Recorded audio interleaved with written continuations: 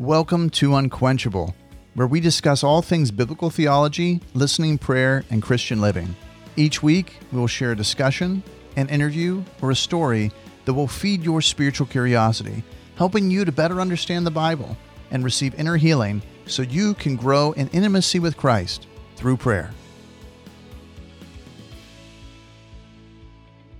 As a teacher, one of the things I love most is when my students ask questions. I find it so invigorating when students express interest in clarifying what was said or going deeper into the lecture. So historically, one of my favorite parts of every class is the Q&A. I especially love being put on the spot and having to think on your feet as you think through all of Scripture in order to come up with a biblical answer, especially when I hadn't ever thought through the topic before. And that is what my nightmares are made of. I'd much rather be asked something ahead of time and be able to think about it and then get to sit one-on-one and discuss it with a student. I love it because during those times, it's often when my students are most honing and challenging me as much as I am trying to hone and challenge them. But as God began to change me through prayer, I began to become more attuned to my students. And I began to realize that although I was often answering the questions they were asking, I was often doing so without answering the question behind the question. Getting to this is so key, and it leads to the most effective life change. So what examples would you share of this? So here's a few examples of the question behind the question. A student might ask, what's the unpardonable sin? And what they're really asking is perhaps, am I forgivable? Or they may ask, do animals go to heaven? And what they may really be asking is, does God care enough about me to let me see my pet again, who helped me through so many hard times? Or they may ask, will those who commit suicide go directly to hell? And what they might really be asking is, should I have done more to love my brother? Or they might ask, do you believe that someone who doesn't believe in Jesus will go to hell? And what they might really be asking is, can I trust you? As I came to understand what was going on, I came to realize that at times, and really more often than I would like to imagine, this question behind the question was actually causing my students to reinterpret my words, and the enemy was actually using what I did not mean, and sometimes didn't even say, to re-injure them, or reinforce lies they were believing, or justify their sinful life strategies. So as I was learning how to pray through things, I decided to do a little experiment. Instead of answering questions, whenever possible, I would invite them to listen in prayer and see if they would receive the truth more quickly. This was a big shift for me as well, in how I handled discipleship or meeting with people that came to us in crisis. I used to have so much fear that I would just have no tools to help people move out of their problems and move forward. But I felt a lot of relief in leading them to listen to the Lord's advice. In the next few episodes, we're going to discuss what happened as we began practicing listening and inner healing prayer with Don's students.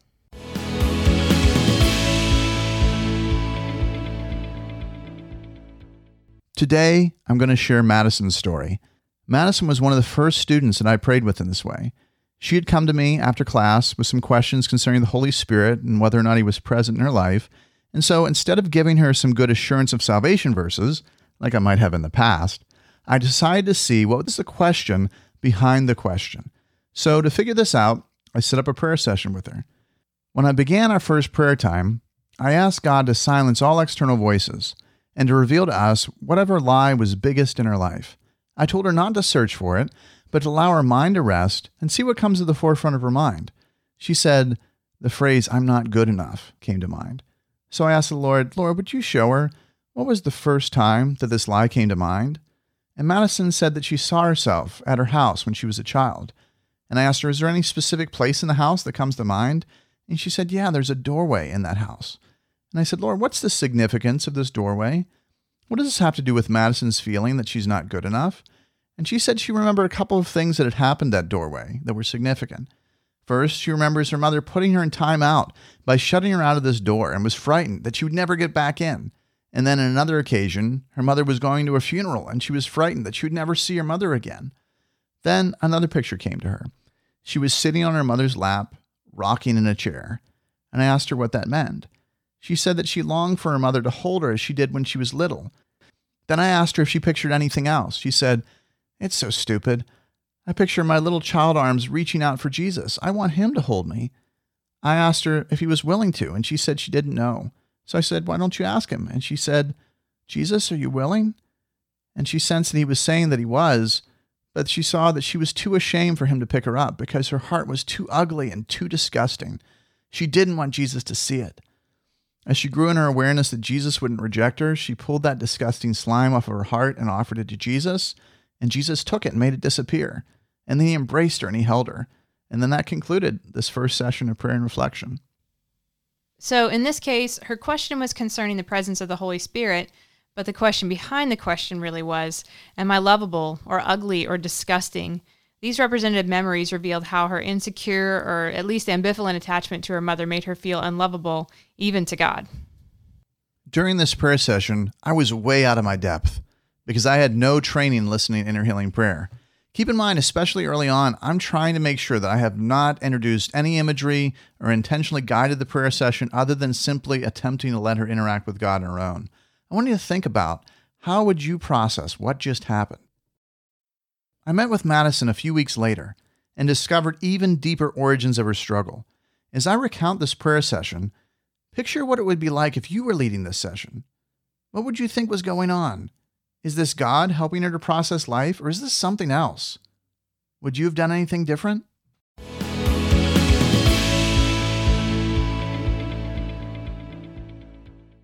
This time, we started like before, minds at rest, hearts at peace. But this time, when I asked her if she saw anything, she said that she saw a purple thing, a purple cloud that kept moving around, and she wasn't really able to see it. I didn't really know what to say. I pictured that maybe she was just seeing light shining through her eyelids or something. But as she focused on it, she said that she also saw a hazy path that passed by the cloud and that she was terrified of this purple thing. So I asked her, where did this purple thing come from? And she said, I guess hell. She said that she was afraid to pass by. And so I asked, was there any way for you to get by it? And she said, well, if Jesus went in between me and the cloud, then I'd be able to pass by. So I asked her, well, are you willing to let Jesus do that? And she was. She pictured Jesus carrying her past the cloud. And I asked her as she passed, could you just look into the cloud maybe and see what's inside it? And she said, yeah, I could just look over Jesus' shoulder. And she saw a floating, flexing male arm with a hand that was opening and closing like it was grabbing. She knew that it symbolized something, but she just didn't know what it was. And she was so frightened by it, we didn't want to spend any more time there. And so Jesus just passed by it and carried her through blue skies and clouds, and she landed in this green, grassy area, covered by rolling hills everywhere. And she could see houses in the distance. She didn't want to go to them, but she sensed Jesus wanted her to. Then Jesus carried her to one house, and it was her house. And Jesus wanted her to look around. No one was home, and so he carried her through the house, and she reluctantly looked around. And then Jesus took her to the backyard where she wanted to die and had considered suicide. And she realized that there was a part of her heart that she hadn't even yet given to Jesus. It was in the back, left, bottom, because it was in this hidden place in her heart. And she didn't know what that represented either. And she pulled this spot from her heart and she handed it to Jesus, and it disappeared. And I asked her if it was gone for good, but she said that she felt as though if she searched for it, then she'd be able to get it back. And I asked her if she was willing to give it to Jesus permanently. She said, no, not if I don't know what it is. And so I asked her if she wanted to ask Jesus what it was. She said that Jesus pulled it out again, and then she knew that it represented her plans and dreams. And she said she wasn't ready to give those to Jesus because if she lost them, she would lose her identity. She asked Jesus if his plans were better than her plans, and he said that they were. Sometime after this, she was willing to surrender them to Jesus, and he crushed her plans in his hands, and they turned to dust. By allowing him to do this, she was surrendering her plans in exchange for his better plans, even if she didn't know what they were, and she was willing to do it at this point. And so I thought this was an amazing time, but then I remembered the purple thing. And I asked her about the purple thing, and she said, oh, I had forgotten all about the purple thing, and she was still afraid of it. I asked her if now that she had a pure heart, if she was willing to deal with it now, and she said she could with Jesus' help. Jesus carried her, and she was suddenly before the cloud, and it was enticing her. It represented eating disorder. The arm represented perfection, and the hand represented the addiction of constant grabbing. And she had no clue that her disorder was this out of control. She had thought that because she hadn't been admitted to the hospital for a while, that she had it under control. I asked her then, well, why is it purple? And she said, oh, of course it's purple. I said, well, why? Why, of course it's purple? because that's the official warning color for eating disorders. But she didn't want to get rid of it, though, because she felt as though being skinny was something that defined her. She felt as though she'd be unlovable if she was fat. So I asked her to ask Jesus, Lord, is this true? Would she be unlovable if she was fat? Lord, how fat can she get before you stop loving her? She said, no, Jesus will love me no matter what. Then I asked her if she thought that maybe there was more to do in her house, since no one was home last time when she was there. When we returned to the house, her parents were there, and she felt she needed to forgive them. She forgave her mother for some things she had said long ago. First, she had asked her mother at one point if she thought she was chubby, and her mother said, yeah, a little, but I love you anyway. And also for her mother saying that when she first got pregnant, she didn't want to have her or her twin sister. So she felt unwanted and unloved and fat. She also forgave her father for not standing up for her as she thought he should have. Once she had truly forgiven her parents, she was surprised to discover that she actually felt hate for her parents. But she was willing to release that to God. And once that hate was released, she said she kind of felt empty. And I asked her, do you think maybe that you miss your hate? And she said, yes. And I said, well, Lord, would you show her, is there something you want to give her in place of that hate? And she said, love. And so we prayed and had a time where she received his love. And then I asked her if there was anything left for us to do. And she said no. And so we ended our time of prayer. In the days that followed, Madison continued to experience a peace that she had never experienced before. And she thought from that single prayer session that she would have complete healing and fully experience the abundant life that Jesus had promised immediately. However, as weeks passed, she re-entered her daily routines, and she realized how much of her life was actually consumed with her eating disorder. So while she in many ways felt freed, she still had many adjustments to make in order to transition into her new life. But as she spoke, she always spoke in past tense about her eating disorder. I told her this unconscious communication is a sign that your eating disorder is behind you, but you're still going to need to continue to adjust your habits to match your new life. And I told her that Jen was willing to meet with her and take her through Neil Anderson's Steps to Freedom in Christ. So let's summarize Madison's old story. When she was young, she felt as though her mother had shut her out, and this caused her to feel insecure in that relationship with her. Then at some point, she asked her mother if she thought she was chubby. Her mother's response reinforced her insecurity concerning her body, and then over time, she began to believe that she was only lovable if she was small.